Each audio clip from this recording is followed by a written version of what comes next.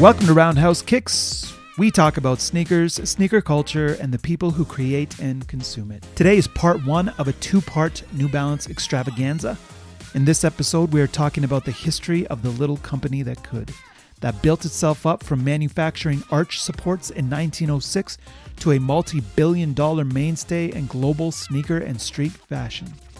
There's a lot of New Balance information coming at you over the next 2 weeks, so be prepared to learn a lot or a little, depending on how well you know your Normcore, your dad shoe, your comfy fam, however you choose to describe the company with arguably the most exciting future in sneaker and streetwear today. But first, let's look at some sneaker news and new releases. We spoke a couple of weeks ago about a pair of black and red Air Jordan 13s, the same pair of 13s that Jordan wore in Game 2 of the 1998 NBA Finals, Jordan's final finals as a Chicago Bull. His final finals ever, actually. The sneaker sold for a record $2.2 million USD via Sotheby's New York. The previous record held by a pair of sneakers sold at auction was in 2021, when a pair of Jordan's Airships sold for $1.47 million, also through Sotheby's. I wish I had $2.2 million to spend on kicks. Nike is in full swing, retroing their Foamposite line, the sneaker line made famous by past Nike athlete Penny Hardaway. Having recently released a Foamposite collab with Children's Hospital Dornbecker, as well as the long-awaited black and white Penny PE, news has now surfaced that the infamous Galaxy Foamposite, which created rioting, havoc, and general insanity when it released in very limited numbers back in 2012, will finally see a retro release sometime in 2024. The Foamposite is a silhouette that has not aged well, and reception to the recent releases has been relatively mild. But if any Foamposite gets sneakerheads' heart rates up, it will be this one. No exact release date has been set. Kevin Durant recently shared the first image of his upcoming KD 16 with Nike. He shared a picture that included the new silhouette in colorways of black and purple, red and white, and blue and pink. He also wore an all-black version of the shoe in Game 1 of the NBA Finals on the weekend, where the Suns are playing the Clippers. The shoes didn't do him any good, though, as the Clippers stole Game 1 despite being down another Nike alum, Paul George.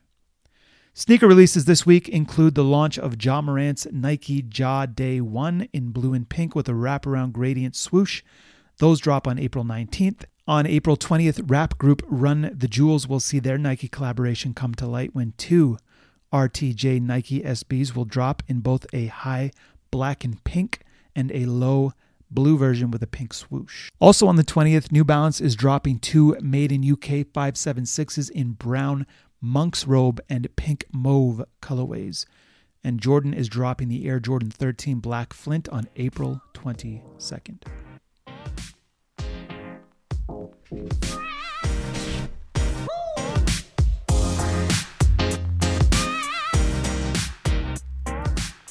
So New Balance has been a thing since 1906. They've been making shoes since 1938. They've been customizing shoes to the specific widths of people's feet since 1960.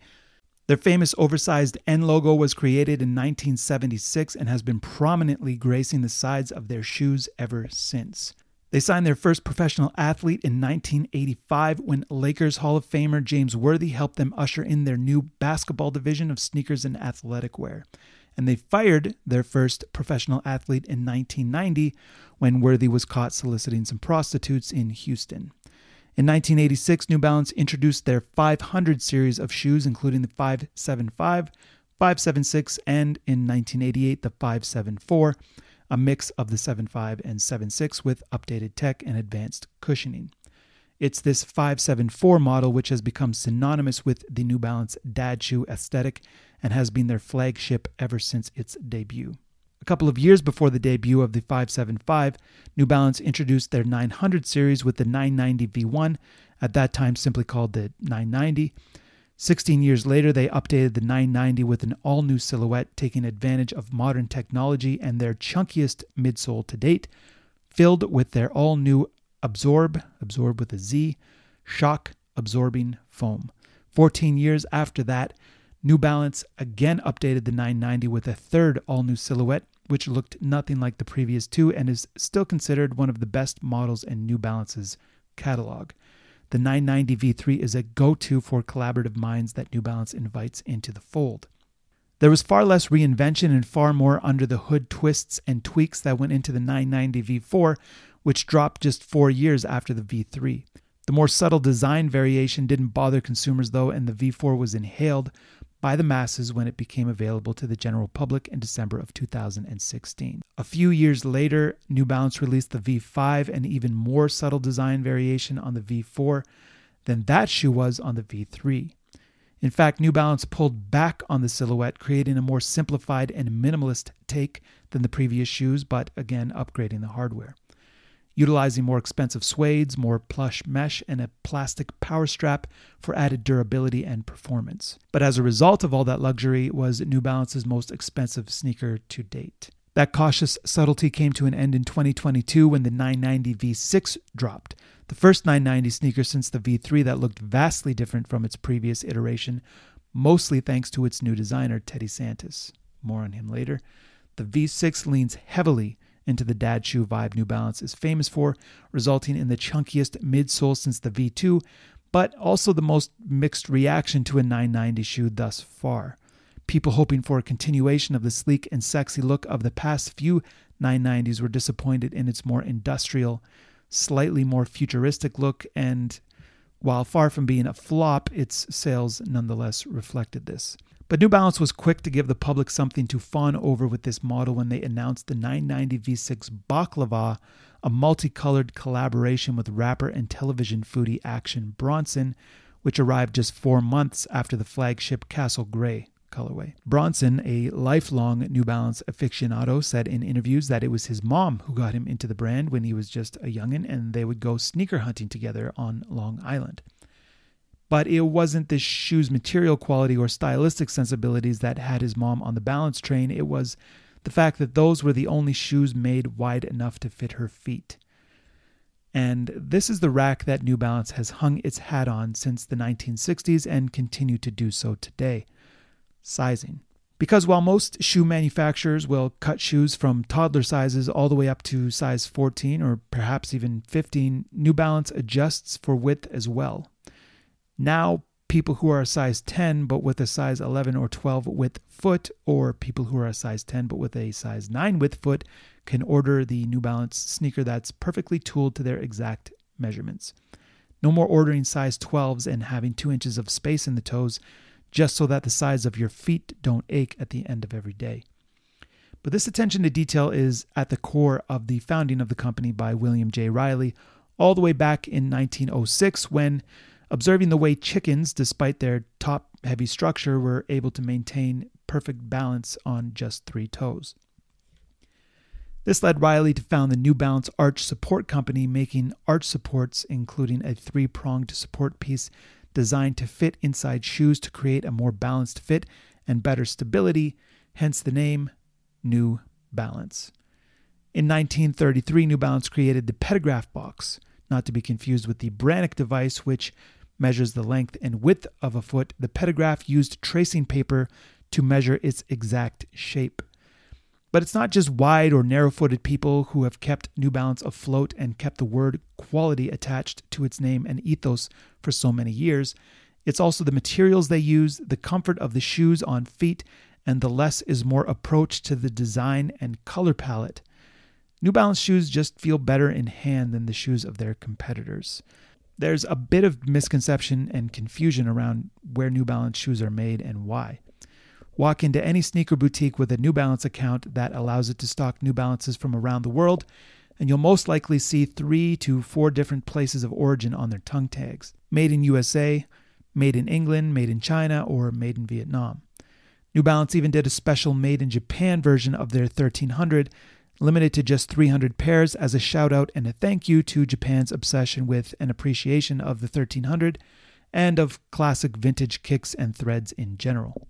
The misconception is that New Balance's good quality stuff comes from smaller factories in the US and England, and their crappier stuff comes from China or Vietnam.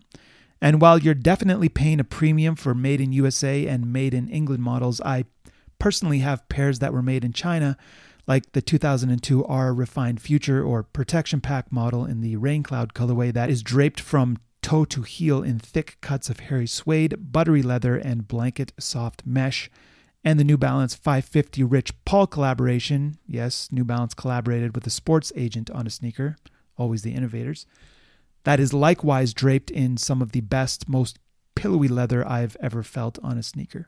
Even higher-end collaborators like Tokyo's Junya Watanabe and his EYE 574s that came out last year and feature luxurious pig suede and soft leathers and retailed for a price of $330 Canadian were made in Vietnam. So what's the difference? Why are some balances made in Maine and others in China? Oftentimes it just simply boils down to equipment. The equipment required to make shoes is, as you can expect, unbelievably expensive, and there are certain models that require certain machines that New Balance doesn't have on hand in every factory, which is one reason why all of the 574s are made in China or Vietnam, all of the shoes in the 990 series are made in the US, and all of the 13, 14, and 1500s are made in England. There are also material and design differences based upon where the shoes are made.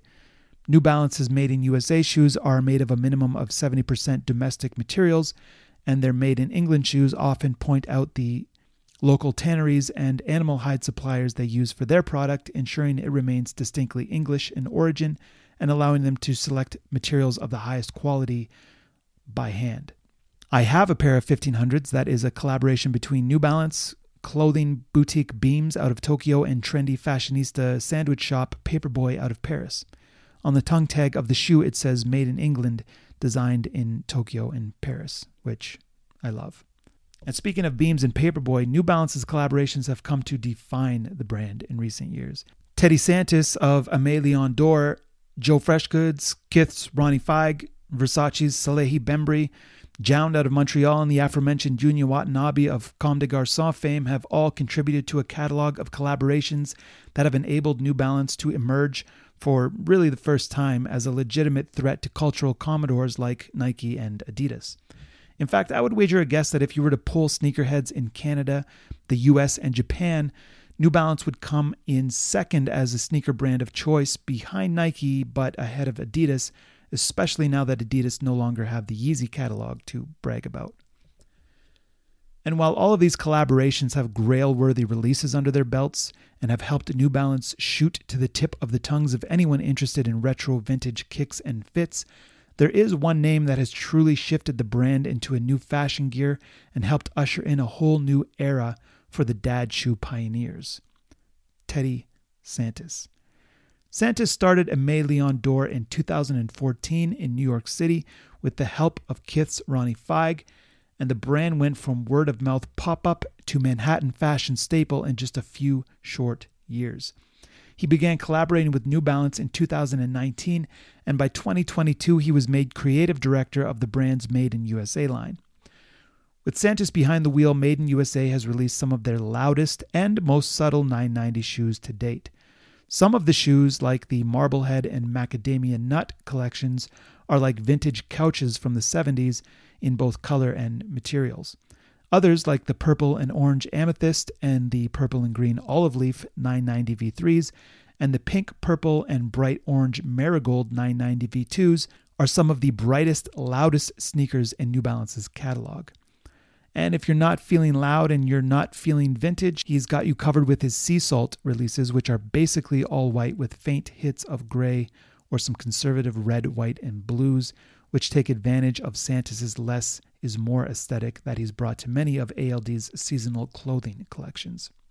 With Santis behind the wheel of the Made in USA line, as well as a host of rappers, sneaker boutiques, high-end fashion designers, and an ever-expanding roster of top-tier sports talent, New Balance is not only here to stay, but here to reign. They still don't have a Jumpman worth several $1 billion in annual revenue, and they still don't have a chokehold on a professional sport like Adidas does with soccer and Nike does with basketball, but they're no longer the little company that could. The company that built up a strong and loyal fan base from day one thanks to their commitment to quality materials, comfort without compromise, and a dedication to ensure that their shoes fit every foot. A fan base that kept the company afloat during the Great Depression when seemingly every business that wasn't a Fortune 500 company went under. despite the fact that New Balance were not making cheap shoes for modest budgets. In fact, in 1980, New Balance released the 620 model, which was the first shoe to retail for a price of $50 USD, an unheard of amount to pay for a sneaker at that time. And as if to quite literally double down on the belief in their product and what it was worth, they released the first $100 shoe just 2 years later in 1982 when they introduced the 990 made in the UK. The made in England sneakers are still the most expensive sneakers New Balance makes, particularly if you buy them here in North America, where you pay a premium for UK locally sourced high-end materials, heritage designs, and shoes that are partially handmade in a single factory in the English countryside.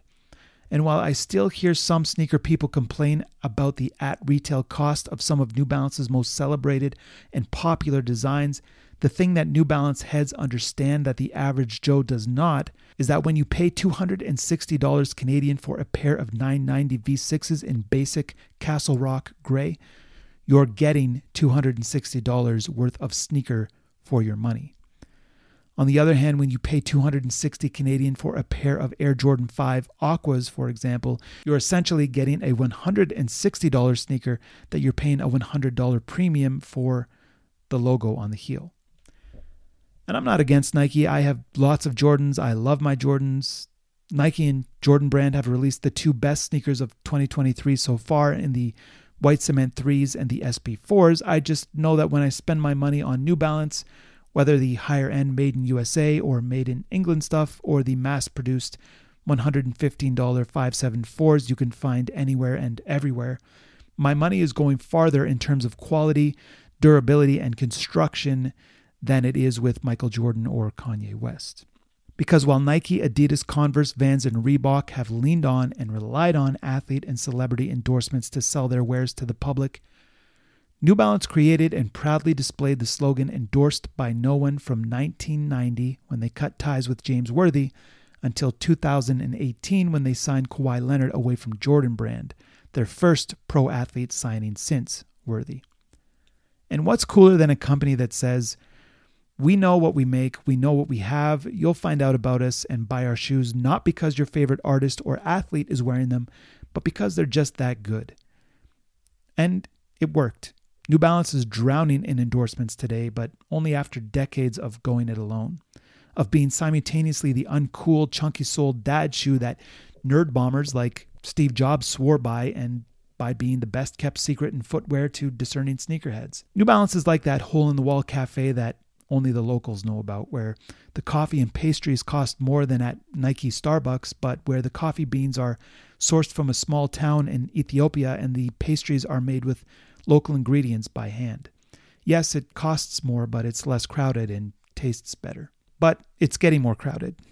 It's still relatively easy to cop New Balance's bigger releases, and it's almost guaranteed you'll be able to get your hands on anything they make that isn't a collab. Even the 550s and 80s basketball silhouette that New Balance brought out of the archives in partnership with Aimé Leon Dore back in 2019 and has been almost impossible to buy for retail ever since is finally starting to sit on shelves and online for anyone who wants a pair. But more and more, artist and designer collabs with the brand are inching closer to hypebeast territory that was previously the sole real estate of Nike, Jordan, and Adidas Yeezy. New Balance still doesn't have anything in their roster that has the kind of demand and value that a Travis Scott Air Jordan does or an Off-White Nike did when Virgil Abloh was still with us, but those Action Bronson 990 V6s did sell out mighty quick when they dropped in March, as did Joe Freshgood's 993s from back in October, as did Jown's recent made in UK 991s, despite the fact that the 991s were a relatively boring GR-looking all-brown sneaker you'd have expected to find on your grandpa's feet a decade or so ago. But that's the Jown aesthetic, and the sneakers sold out in seconds, so who am I? But Travis Scott's Jordans, all of them, regularly sell for $1,000 or more, and a lot of what Virgil designed for Nike sells for 3 or 4 times that amount. ALD, Kith, Freshgoods, Concepts, and Jowns typically don't do those kinds of numbers. But the point is not to be Nike, it's not to sign the next Michael Jordan, and it's not to discover the next rapper designer to partner with and to spin into a billion-dollar juggernaut like Yeezy. The point of New Balance is to be New Balance. The brand that went so many years endorsed by no one. The brand that chooses basketball players with gameplay styles that echo New Balance's own.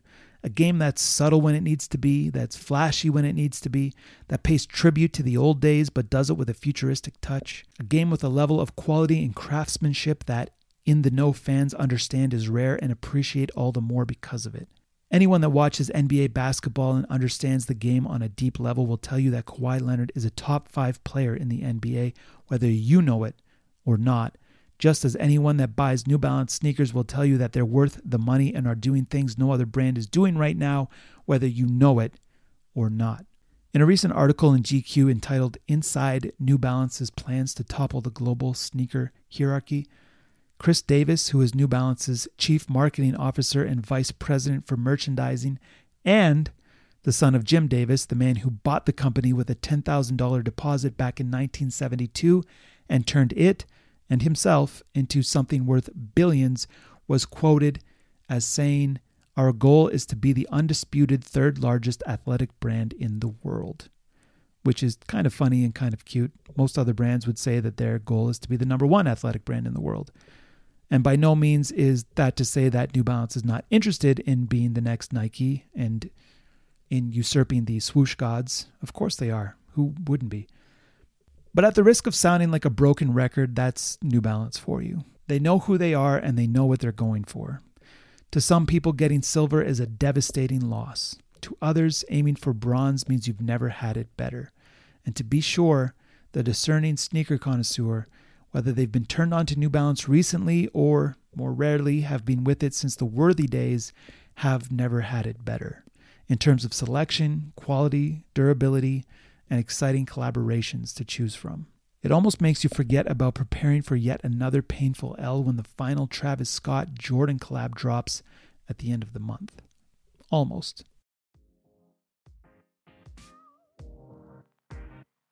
So there's your brief history of the 117-year-old New Balance. Thanks for hanging out.